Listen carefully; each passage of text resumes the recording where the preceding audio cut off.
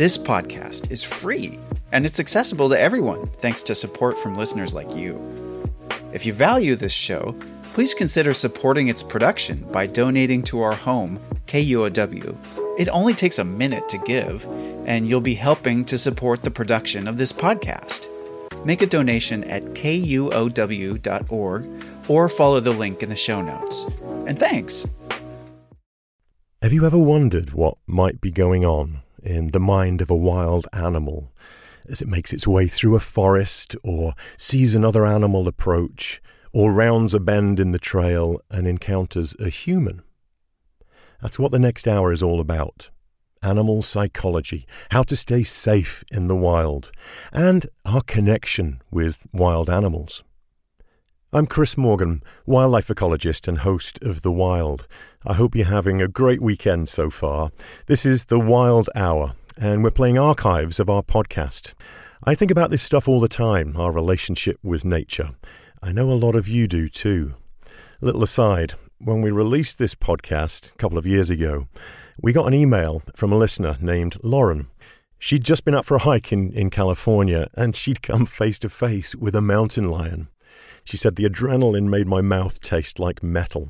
She also said, because of listening to your show and learning what to do if I ever come face to face with a wild predator, I acted quickly and calmly and was able to scare the mountain lion back up the path.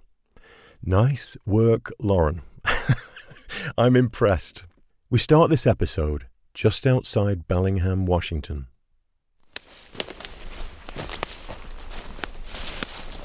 I'm out in the woods near my home in Washington State, and this is some pretty wild country. I'm not someone who looks for trouble, but on my travels somehow I've been peed on by orangutans and charged by grizzly bears, treed by moose, bitten by squirrels, stalked by polar bears and followed by wolves. I was chased by wild boar and even had my finger sliced open by a leafcutter ant once. These encounters always make me wonder not just what is going on through these animals' minds, but why. And understanding that is key to staying safe in the wild. This episode is not about gnarly animal attacks, those hyped up shows drive me a little crazy. They always make the animal look bad when really it's just trying to get through life. We're going to dig a little deeper. What do these eyeball-to-eyeball encounters teach us about animal behaviour and our own behaviour? And how do they help us stay safe in the wild, or sometimes right in our backyard?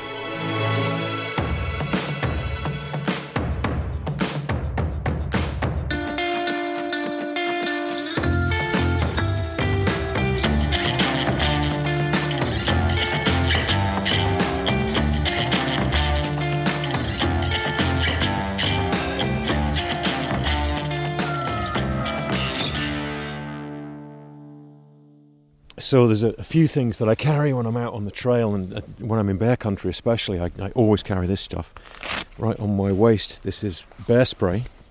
I'll give it a little blast here to test. And this creates a cloud of capsaicin pepper, and any charging bear that runs into that just really puts it out of business. It's amazingly powerful stuff and really irritates the bear, but changes its mind about approaching you and charging, especially with a grizzly bear. It saves lots of lives, that stuff. So I never leave home without it. This is a knife on my belt. Always carry this around for some of that close quarters combat. And then another couple of things that I carry here.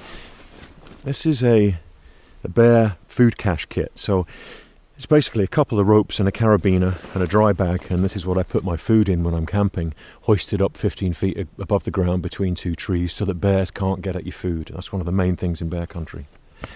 So all of these items are really useful tools, but 90% of being safe in the wild is about animal psychology, and I've learned a lot about that psychology over the years by studying bears, because they're super smart and complex animals, and it's partly why people are so fascinated by them. And when you're in bear country, it's good to know what makes them tick, because it can be pretty serious business, and if you know bears, you're almost ready for anything. So I have a couple of stories to explain what I mean. I've got a lot of experience with bears, but in this episode we'll be talking about other species as well and ways that might help you stay safe next time you're out in the woods.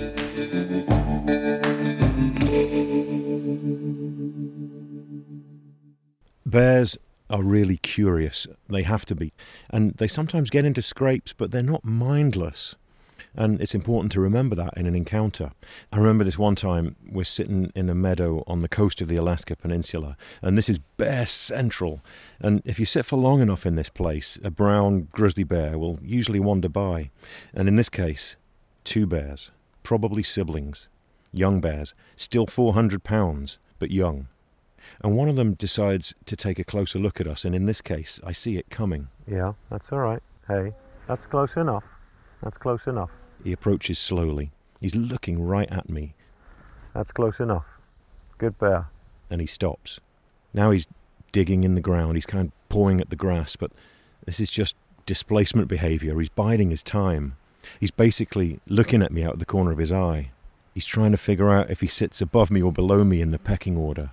Now, at this point, it's important to remember that this is coastal Alaska, and although these are technically grizzly bears, they are way more tolerant than their interior grizzly cousins.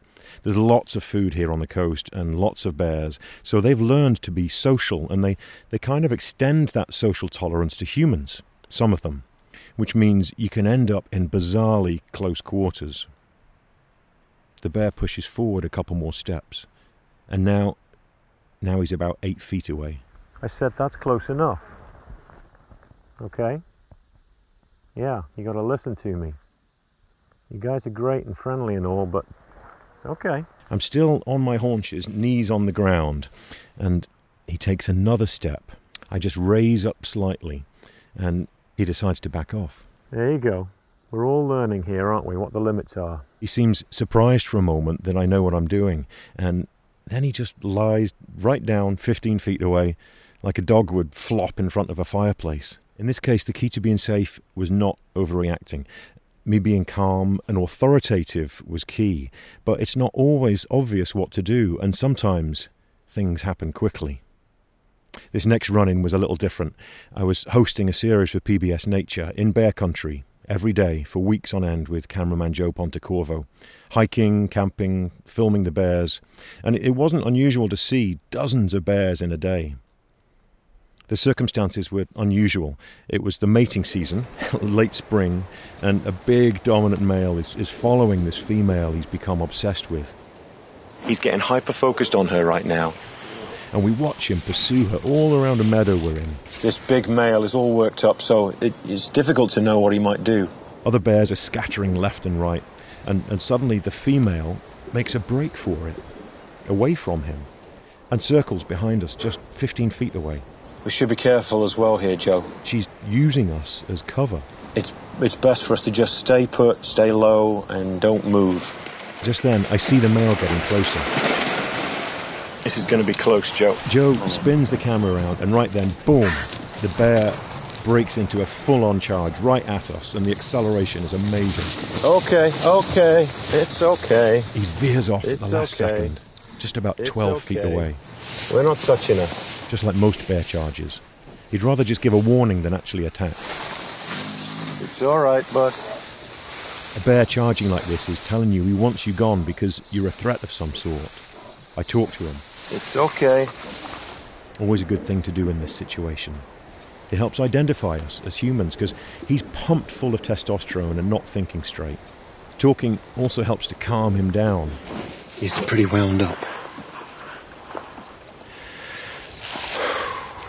The take-home here is that this bear has only one thing on his mind, the female. The best thing to do was make it clear we didn't want to get in his way. I stayed low, I came in tight next to Joe, I used a firm voice, but knew he was more focused on that female than doing any harm to us. Got the pulse up, though. So 2 really different encounters with brown bears.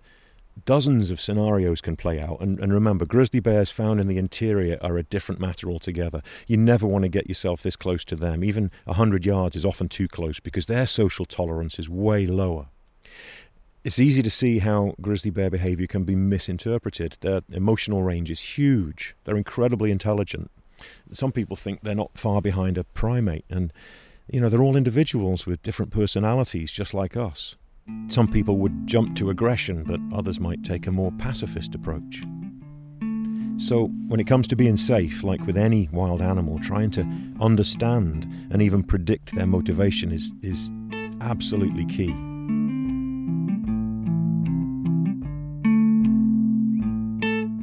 If you look online, you'll find thousands of wildlife encounters that people have posted, from hilarious to horrifying. I picked out a few to tease apart some fascinating behaviour that all relates to us staying safe. Here's a clip that's had millions of views. I'm walking backwards on the trail back to the camp. A man is walking down a trail in Alaska. He's walking backwards, and the camera is wobbling a lot because he's being followed by a big brown bear. It's a female, and she has 2 young cubs with her. The mom and the cubs keep following me and are walking at least as fast as I am. The cubs are small, 6 months old or so, and the man is pretty tense, as you can hear. And what I don't want to do, as I'm walking backwards, is stumble. So I will keep walking backwards.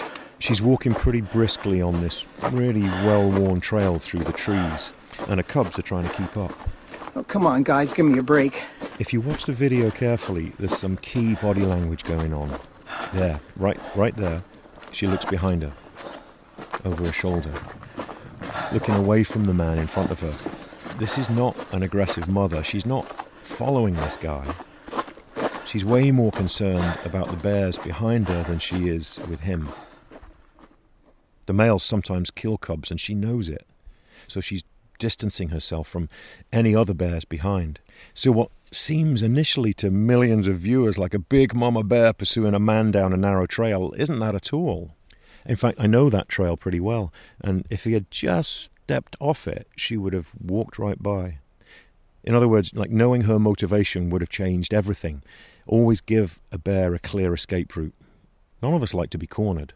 This is Mom and the 2 cubs now. This is by the campsite, and this is they're at the water's edge. So in a bear encounter, it helps to remember that every situation's different, and every bear. And often just letting the bear make the first move is best. And each of the 3 North American bears is different. Generally, black bears they're basically like 300-pound raccoons. Even the mothers don't usually get defensive of their cubs, not like a grizzly bear. One time I saw a female interior grizzly bear 100 yards away down a long trail in the Canadian Rockies. She had cubs, and that 100 yards didn't seem far enough. I got well off the trail to let her pass, and all was well. You see, grizzly bears evolved to stand their ground on the open prairie, whereas black bears evolved in forests, like this. So they find safety in the top of a tree. And polar bears are something else altogether. They're basically designed to do one thing really, really well, and that is snatch seals from the surface of the ice. Meat is all that's on their mind. On the North Slope of Alaska once, I had to dive into a boat pretty fast because a polar bear was quickly approaching. He'd caught my scent and was coming in pretty quickly. So I've seen it firsthand, this behaviour. And I've guided a lot into polar bear country, and I'll never forget the advice someone gave me in my early days.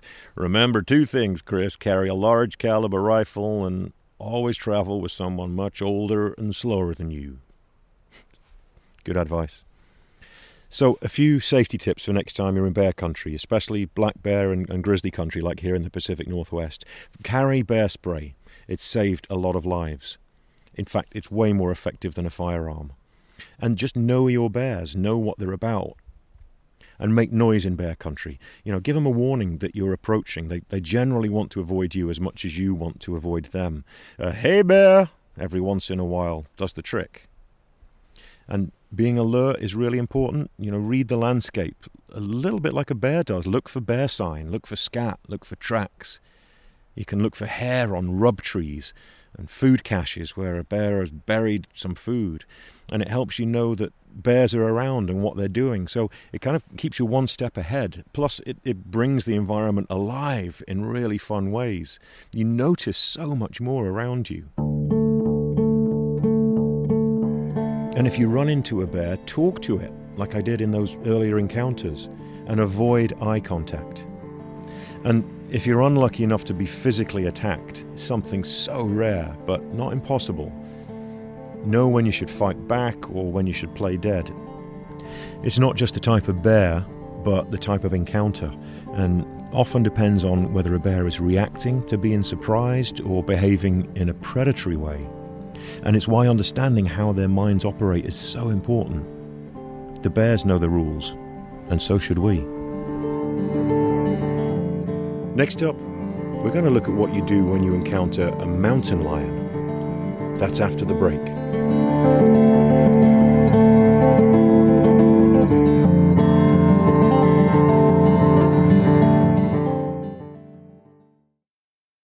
At Soundside, we bring you news and conversation rooted in the Pacific Northwest. Hi, I'm Libby Denkman. I think of my job hosting Soundside as, number one, asking tough questions of powerful people, the questions you, KUOW listeners, want answered. And two, bringing you a daily slice of the fascinating, confounding, and often goofy side of life in Washington State. Join me for Soundside at noon and 8 p.m. on KUOW or anytime on the Soundside podcast. Working on bears and other big carnivores has opened so many windows for me into the minds of animals, but also into our own psyches. When we face off with a big mammal, we're tapping into some primal stuff. Your ancient synapses kick in and your hypothalamus gets you ready to fight back or run like hell. We're all pretty much apes just below the surface. There's a species here in the Pacific Northwest that seems to trigger that primal fear, just about more than any other. I've only seen 6 of them in the wild, and only 2 of those without a lot of help from a tracking dog, but occasionally something like this happens. There's the mountain lion. There's a mountain lion right here. He's just staring me down. Well, the guy turns and runs for just a few steps and then turns back, and now the cat is right there. It closed the distance in 1 second. I am much bigger than you. I'm way bigger than you. You should never turn your back on a cat like this, and definitely don't run away. Even a few steps. It's like a house cat chasing a ball of twine. You just become irresistible. This is unbelievable. He's talking to the cat in a way that you might talk to a bear you've inadvertently surprised to calm it down, but that is the wrong tactic here. Go! Good, that's better. This guy needs to dominate. It's time to get really aggressive and stand on something to look tall. He should be waving his arms and shouting and throwing rocks and always keeping his eye on that cat. But this cat seems completely unafraid. The cat wanders away. But then... Okay. This cat is coming back at me. At this point, the man starts to shout a bit louder. Stay back. Stay there. And you can see the cat stop just for a moment and flinch just a little bit. That's the first sign of nerves. And the man could have really made the most of that situation. He could have thrown his bike at it and just to really drive the point home. And this would have been a good time to use the bear spray. And, if he was carrying a stick, it's always a great idea, to wield that stick. Anything that gives you the upper hand. But I'm not surprised this guy's nervous. I would be too. But at times like this, you've got to harness that nervous energy and get dominant. The cat turns. Maybe he's decided it's not worth his time. But there's one more telltale sign. Look at that. The cat doesn't look back. Not for a moment. He just walks away nonchalantly without a care. He doesn't even look over its shoulder. And that's a sure sign of confidence. The human hasn't spooked him at all. This looks like a young cougar. It could be a male that's daunted at the prospect of finding his own territory and feeding himself after leaving his mum. They've evolved to hunt deer, so like any cat, they're curious and they're really observant. It's how they've succeeded and become the most widespread big cat in the world. And if you've seen the cat, chances are that the cat saw you first.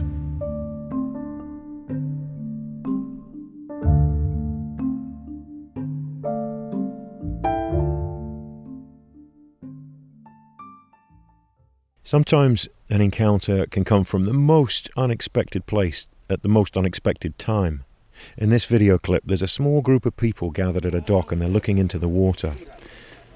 What you can see to start with is this pair of big eyes peering above the surface. It's quite big.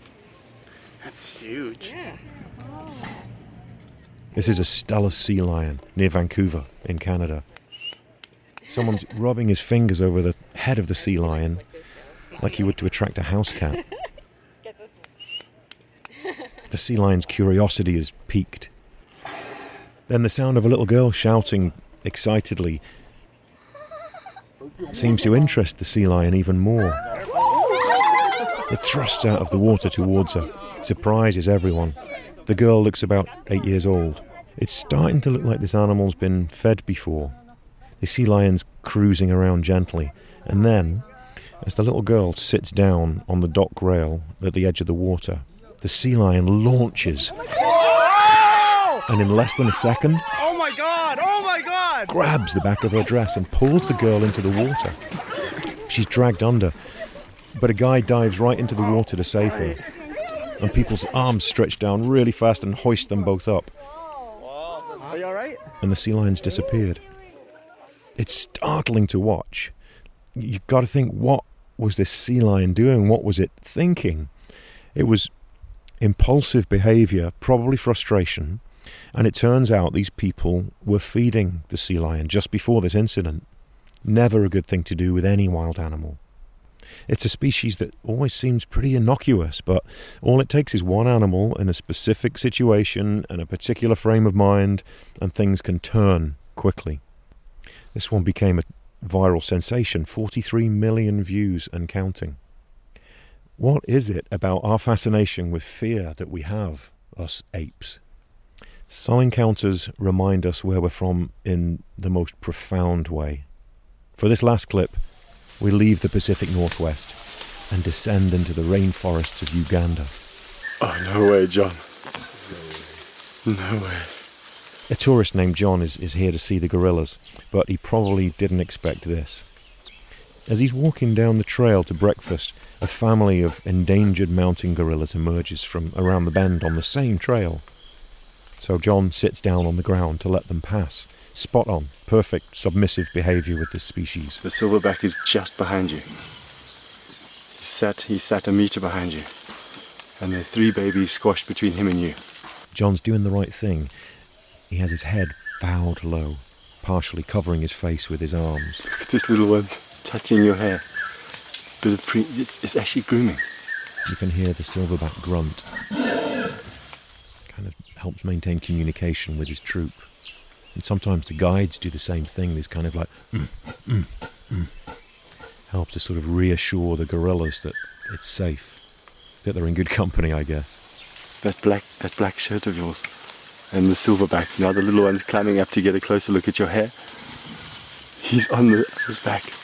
Really, I think curiosity is the driving force here, and a teaching moment for the young while they're enjoying the safety of the silverback. John's clutching his camera like a white knuckle ride, but not taking pictures and not making eye contact. He's exuding humility and submission. He has to. The silverback probably weighs 450 pounds, and now he's sitting just a couple of feet behind John. And then it gets even more extraordinary. Here comes a female. Just pulled a stick out. Coming forward with they're the lips. She gently rubs his ear and head. It's really tender. Just watch your glasses. And then suddenly, the silverback gets up. He glances momentarily at John, and wow, it's suddenly so clear how big he is. He looks 3 times bigger than John. Unbelievable. And he moves away down the trail. Seems like he's satisfied with his experience with a human. And his family falls in line right behind, and they all break away. John's left behind with this most joyous face, mouth wide open in total wonder, absolute magic. Sometimes doing the right thing in an encounter pays off in all the right ways, especially one like this, with one of our closest wild relatives. Our survival used to depend upon it, knowing about the wild and the animals we might run into there. Sometimes it still does. There's a tendency, I think, for us to generalize. All bears do this, all sea lions do that, but there are so many nuances, so many amazing layers to figure out. Just as we all behave differently, so do animals. I think it all comes down to one main thing: mutual respect. So grab that bear spray, a stick and a friend who's slightly slower than you, and stay safe in the wild.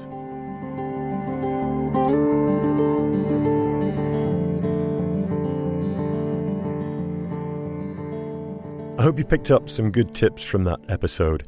There are as many different types of animal encounters out there as there are animals sometimes, I think, and humans. So there's no fixed rules, just guidelines. For me, it's partly that unpredictability that you feel when you're out in nature that keeps me returning to the woods and the mountains. I like feeling prepared. I like feeling like I have to pay attention too. Maybe a bit of fear is good for all of us. That primal feeling. But I have to say, I don't seek danger. That's different. I'm not someone chasing adrenaline. I don't feel the need to bump into wild animals in awkward situations. It's just really a desire to be connected deeply to wild places and wild creatures. And I've loved also becoming an expert in some of these areas of work, like wildlife encounters, especially with the bears and cougars here in Washington State. The more you learn, the braver you can afford to be, I guess. Knowledge is power, right? And with more and more people heading into nature, it's on all of us to gain that knowledge and be prepared. Having said that, stick me somewhere out of my comfort zone, like a swamp in Florida facing off an angry alligator, and I really have no idea what to do. That happened in February as we were literally up to our waists in the swamps of the Everglades tracking a 15-foot python. I'll never forget the sound of that alligator grumbling at us. It's faint, but you can hear it in our Burmese python podcast episode. But above all of this is the wonder I feel when I'm out in nature, a sense of awe, even in the simple things like the veins in a maple leaf. Or one thing that stops me in my tracks every time is when a hummingbird buzzes by your head at high speed. Incredible. I've had that wonder since I was a little kid, and somehow I still have it, I'm happy to say. This brings us to our next episode. The first one was about being safe in the wild, and this next one is more about the encounters that bring a sense of that wonder I'm talking about. And we're in good company. The renowned author Richard Louv is an authority on this stuff, including that balance between fear and wonder. I think you'll enjoy hearing his perspective. That's coming up next.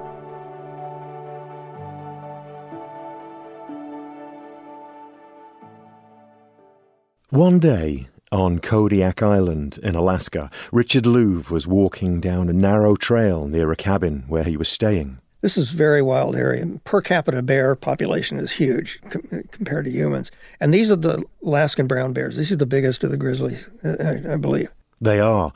And like any bear, you don't want to surprise these grizzlies. Richard was all alone as he made his way to the local lodge. He wasn't paying attention to his surroundings. He was busy looking for something in his wallet. Suddenly, I stop in my tracks because I'm stopped by two blazing eyes that are looking right into mine, right in front of me, on the path. Fortunately for Richard, this wasn't an Alaskan brown bear. It was a fox. And I looked at him, and he looked at me, and as I describe it, I thought I was almost looking into a parallel universe. It was almost like seeing planets in its eyes and stars.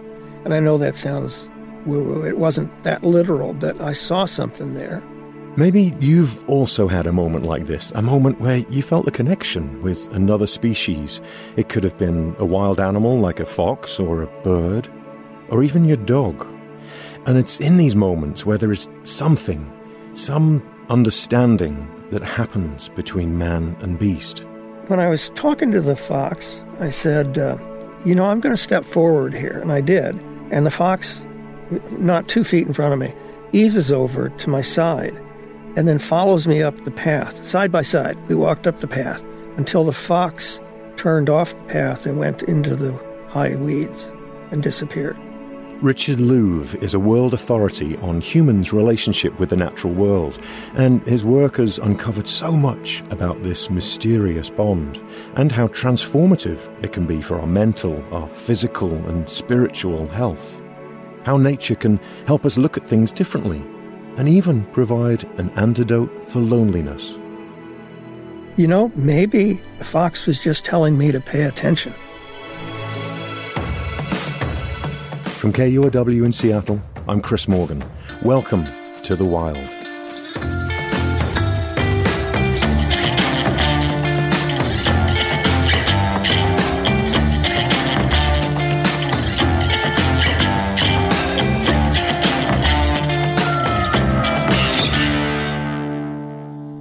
Maybe the fox was just telling me to pay attention. I love that so much. You know, I think we miss so many messages from animals and the world of nature. And every species is different. They have different cognitive abilities. And some species are smarter than others, capable of processing more.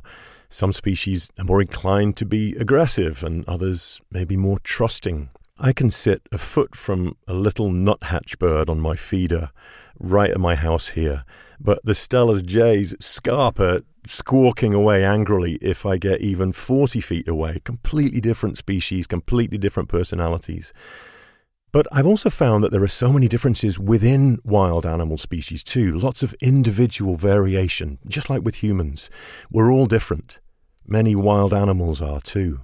One time, up in Alaska, I'm hiking up over this sand dune into a meadow, and boom, right in front of me are two huge grizzly brown bears, both heads down next to each other, grazing on the sedges about 50 feet away. They're probably siblings. I stop in my tracks to let them make the first move, usually a good plan. They see me. One of them stands up. I'm not sure if it's going to charge at me or what, but it doesn't. It turns around and bolts at like 30 miles an hour in the opposite direction. The other bear looks up at me kind of nonchalantly and is just meh and goes right back to chomping on the grass, head down. Couldn't care less that I was there. Like most animals, every bear's different. I remember there was this study done years ago about bears' personalities. This was scientific research. And some of the words that they used to describe their study animals, these individual bears, were so varied. Words like playful, patient, shy, short-tempered, and even happy. It really stuck with me. You don't usually hear science use these words to describe animal traits, but they were spot on. Okay, back to the show. Listen out for an animal encounter you don't often hear. A giant Pacific octopus. I've followed Richard Louv's writings for years. He's all about getting us back to nature, spending time outdoors. It's fascinating stuff. You might have come across his book, Last Child in the Woods, or heard a phrase I use all the time, nature deficit disorder. That was Richard. I was in a bookstore recently when his new book caught my eye. The title is Our Wild Calling, but it was the subtitle that really grabbed me. How connecting with animals can transform our lives and save theirs. As someone who's fortunate enough to enjoy that connection with wild animals, I wanted to hear more about how we can all be more aware of it. Richard argues that we're at a loss in our modern world because, as he believes, humans no longer spend enough time with our natural curiosity. He blames technology and what he calls anti-social media. The more high-tech our lives become, and they will get more high-tech, the more nature we need as a balancing agent. And there's a lot of studies that show that literally physiologically we need to balance what technology does to us. That doesn't make technology bad, but it does suggest that if that's all we do, that's all we become.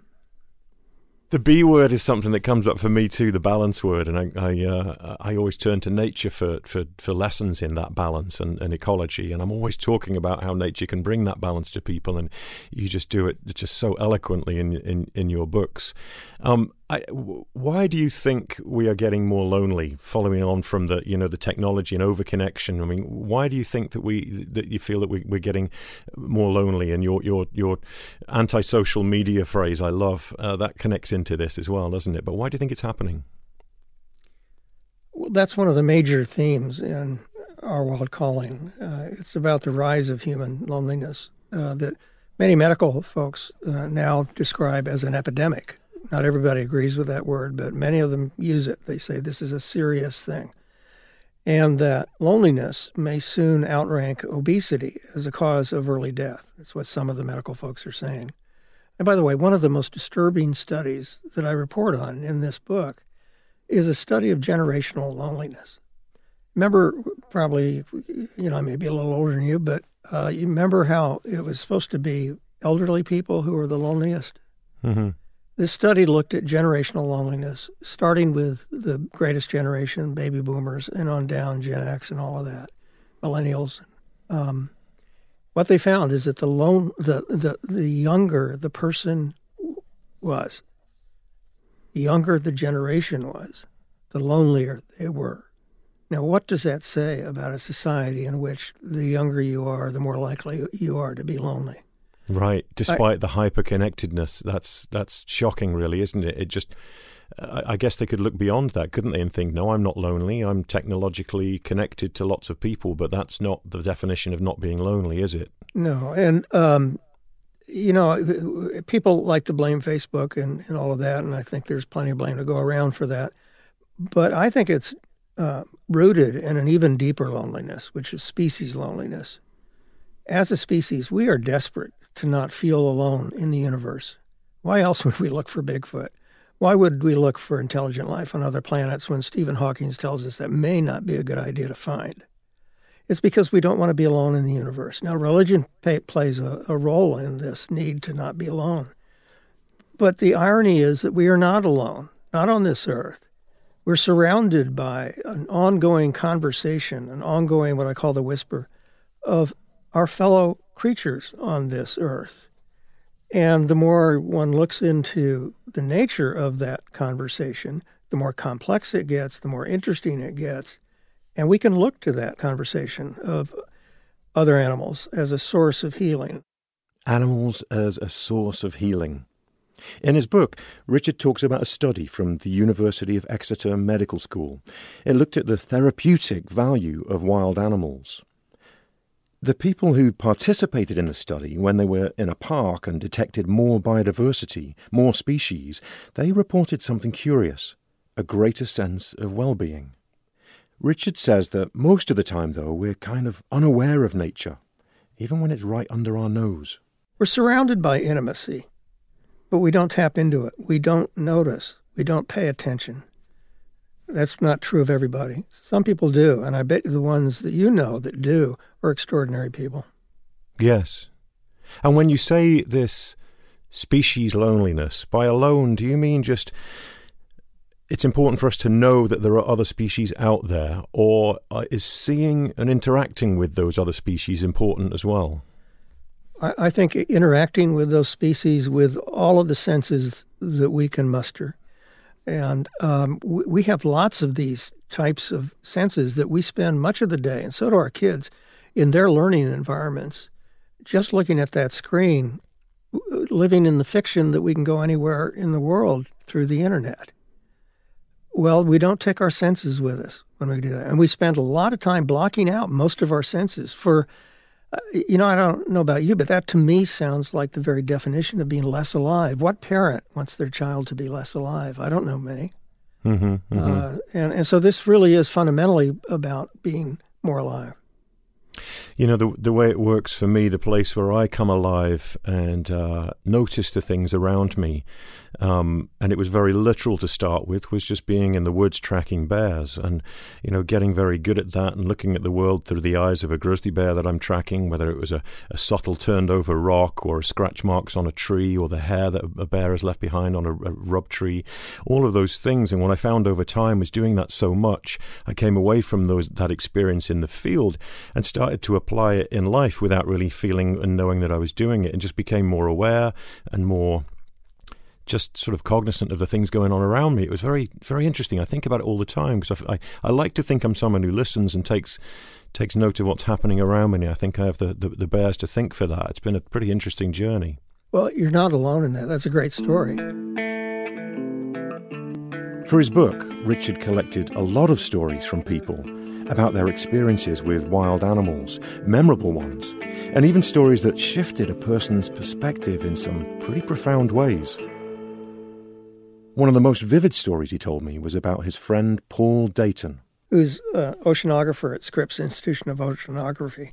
And he talks about when he was in college, actually in Seattle. He was going to school at the University of Washington, I'm pretty sure. Oh, God, I was a real stud. I'm kidding. I was just a normal student. That's Paul Dayton. He's now in his late 70s. Paul's close encounter with an animal, a giant Pacific octopus, happened when he was scuba diving off San Juan Island near the US-Canadian border in the Pacific Northwest. After hearing Paul's story from Richard, I was blown away. I had to hear it from Paul himself, so we tracked him down at his home in San Diego and called him up. When I tell people the story, they think, oh, that must have been scary. I think back at it with a very pronounced warm feeling. It's actually one of my favorite memories of my life.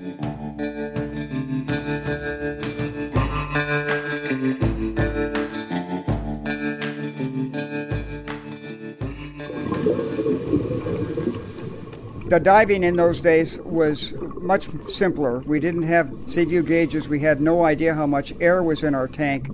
Paul Dayton was diving alone. And when we ran out of air, we would just breathe up. As you come up, the air in the tank expands a bit and you get little sips of air. He was fairly deep, and the water was dark, typical for this part of the world. Probably a little eerie. And I was on my hands and knees watching one starfish attack another one, which is pretty exciting, but sort of slow motion. And the tank ran out of air. And again, at this point, that isn't that much of a problem. You just come up. And so I was on my hands and knees gathering my stuff and put it into my dive bag. And he was down there and he was staring at the bottom, and he was turning things over with his little shovel. And suddenly he feels something very large come above him and stop. At first, what's that? As I got all dark, and then, I saw an arm. Oh, crap, it's an octopus. And it's all over my head. At first, it was fine. Paul didn't panic. But then the octopus started to wrap her tentacles around his head and his face. And he couldn't get them off. Her legs were enveloping him. She had 8 of them, and I only had 2. And they're really strong. They look like they're squishy. But when you're trying to fight with one, they're solid steel. Paul tried really hard to dislodge the octopus, to peel it off him. But he was no match for those strong arms. And remember, he's already running low on oxygen. And I realized I was never going to dislodge it that way without any air. So I relaxed, let it pull me down. I pushed off as hard as I could and pushed the octopus and me off the bottom. As they go up through the column of water, he can feel the octopus moving around his body. And as he does that, he can feel the razor-sharp beak going around his neck. Octopuses feed through this beak. They use it to crush crabs and other food. And the beak has a poison gland too. And this is a big animal, 14 feet long and probably 80 pounds. A real sense of doom was settling in on Paul now. So probably at this point, I got more seriously concerned about getting rid of her. And I also at that point was realizing that I wasn't going to wrestle with her. I came up with the solution of relaxing. I don't think I had any other choice. And about that time, the octopus started releasing him slowly, relaxing.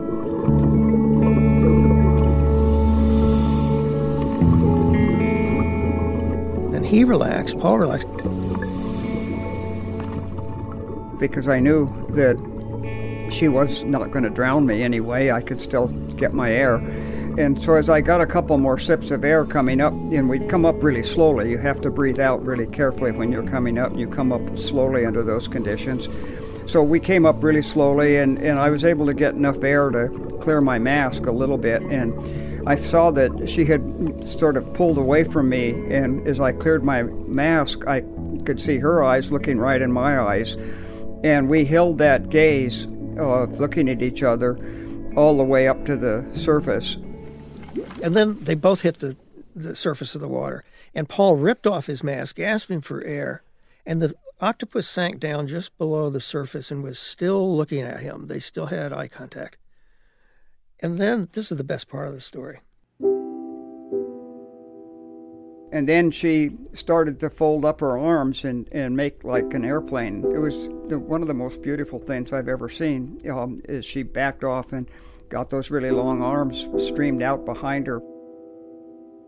She looked like a space shuttle before there was a space shuttle. It was just gorgeous, that brick red octopus, always maintaining the eye contact with me. And zooms down into the darkness. But she didn't just go straight down. She circled slowly, and I circled with her, maintaining the eye contact. What does Paul do? He puts his mask back on. And then took a deep breath and dove with her and went down as far as I could, just because it was so much fun. I went down probably 20 feet or so. I went down quite a ways because I'd had a good breath of air, and it was enough for maybe 2 or 3 circles as she went around me. You know, it was a slow goodbye. Now, I said, Paul, why would you do that? I had this feeling that I was interacting with a really interesting animal that I didn't know I could interact with, and I felt unchallenged and safe and everything, and I didn't want to break it off. It was just too interesting. And it was profoundly moving to him. It has stayed with him his whole life. I'd made a friend, in very fast order. I thought of her as a friend, although I imagine in her mind it was, well, that's not a very good-looking crab, I'll leave it. But in my mind, we had some sort of relationship that I enjoyed and I appreciate and I remember fondly. What strikes me is that Paul tells this story like it was yesterday. It was nearly 60 years ago. This fond memory for Paul lives in a place that Richard describes as the habitat of the heart. That thing that happens that is so mysterious, that so many of the people who tell their stories in this book describe one way or another. This moment of connection that is transcendent. There's no name for that. And Martin, there is some vernacular for people. Martin Buber, the great philosopher, I always have to be careful not to say Justin Bieber. Martin Buber wrote a great essay called I and Thou, and it's about people. And he said, basically, you and I don't exist. What exists is between us. He considered that a kind of electricity, that relationship between us that some people call God.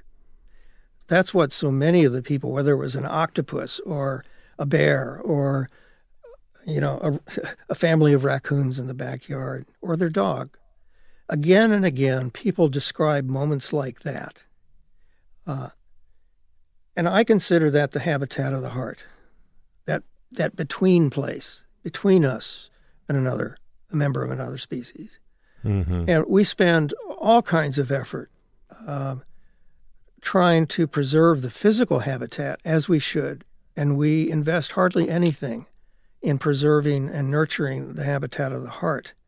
Everything depends on the habitat of the heart. If one of those habitats goes, so does the other one. So I think in some ways this may define part of the future of environmentalism, to recognize that. Talk about your connection with nature. Where did it start? Because you've been amazing at pulling other people's stories together, and I'm keen to hear where it started for you. Well, the kids on the bus used to call me Nature Boy, so I didn't know whether to be embarrassed by that or not, but it sounded good to me. I lived at the edge of Kansas City, both the Kansas edge and the Missouri edge, and I spent a lot of my boyhood in the woods, in the fields, along the creek, with my dog, a collie named Banner. And my parents may not have known where I was, but Banner knew where I was. And he was an extraordinary animal that I had a sense then, and I still have it, that he was teaching me some kind of ethics. I said that a few years ago to an animal behavioralist who immediately dismissed me as, you're anthropomorphizing your dog, you're romanticizing Banner. And I said, no, I really I had this feeling he was teaching me ethics in his behavior. We'd go out in the front lawn and he would protect the little dogs. There were no fences then in our neighborhood. He would protect little dogs from bigger dogs. He stopped a big dog from attacking a woman who lived up the street who came down in tears to thank us. He pulled me out of a creek, out of the ice, or at least that's what my memory says. Our close relationship with the domesticated version of man's best friend goes back a long way, over 10,000 years. But it goes back even further to our wild past through the dog's ancient relative, the wolf. And when I was doing the research for Our Wild Calling, I ran into some research in German research that there are two theories as to why gray wolves evolved into, in some cases, dogs. All dogs come from gray wolves. And one theory is that we domesticated them. We threw them the bone beyond the campfire, and they came closer to us. The other theory is, and I think it's equally probably as valid, is they domesticated us. We followed them as they followed the herd. We saw them working cooperatively, teamwork. We also saw, and we probably ate some of their leftovers. It wasn't just our leftovers that fed them. Their leftovers probably fed us. Richard links it back to the ethics he felt his dog was teaching him as a kid, and wolf families. We also watched their families. Wolves have incredibly good families. So in that sense, these researchers actually use the E word. This is ethics. These are animal ethics. And I think that our ancestors learned some ethics from wolves, possibly. And that has passed down tens of thousands of years to my dog Banner, and he was teaching me. It's not just ethics that we might be learning from our canine friends. Richard speculates that they influence our ability to cooperate, our sense of order, and even our ability to love. There is so much we can learn from nature. After all, we're still a very young species, so maybe it shouldn't be a surprise that our connection with wild animals is so fresh in our history and in our minds. But I want to be clear, Richard isn't saying you should head out and seek a face-to-face encounter with a cougar or a poisonous snake or an octopus, but maybe just be more aware when out in nature. And I never say that nature is safe and we should take it for granted. In fact, that's one of its attractions. It was for me when I was a kid. And, much of this is based on the study of awe, the science of awe. And awe usually happens when people are outside their comfort zone and sometimes when they're in danger. Do you feel like the world needs more awe? Yes. It really conspires against us in many ways to kill awe. And that's the essence of wonder. All spiritual life comes from wonder. And where does wonder happen? It happens usually for a kid outdoors, crawling through the weeds to the edge where the trees begin and turning over a rock and looking under that rock and realizing maybe for the first time that he or she is not alone in the world.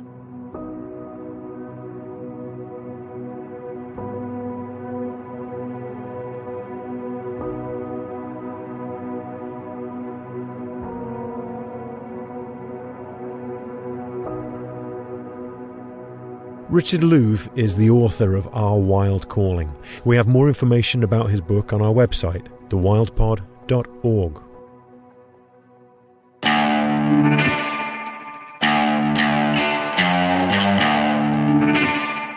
Well, that's our Wild Hour for this week. Thanks so much for tuning in. But before we go, have you had a wild animal encounter that you'd like to tell us about? Because we'd love to hear it. Drop us a line at thewild@kuow.org, and we may share them next week. It's really fun to be sharing our podcast stories with you this way. If you've enjoyed this hour of The Wild, we've got a lot more stories like this on our podcast, The Wild with Chris Morgan. You can find it at kuow.org, Apple Podcasts, Spotify, or, you guessed it, wherever you get your podcasts. We promise to take you to wondrous places, to meet really fascinating wild animals and people with stories you'll want to tell your friends. The Wild is a production of KUOW in Seattle and me, Chris Morgan, with support from Wildlife Media. Our producers are Matt Martin and Lucy Suchek. Jim Gates is our editor. This broadcast version is produced by Brandy Fullwood. A very special thank you for their kind financial support to Jill and Scott Walker, Rose Letwin, Ellen Ferguson, Anna Kimball, John Taylor, Paul Lister, Bob Yellerlees, Barbara Stallman, Julian John Hansen, and Annie Mize. Our production team includes Paul Bikis, Juan Pablo Chiquiza, April Craig, Michaela Gianotti Boyle, Tatiana Latre, Kara McDermott, Darcy Riggin-Schmidt, and Brendan Sweeney. Our theme music is by Michael Parker. We'll be back with more of The Wild with me, Chris Morgan, next weekend on KUOW. Take good care of yourselves, each other, and our unique and beautiful planet. Thanks so much for listening.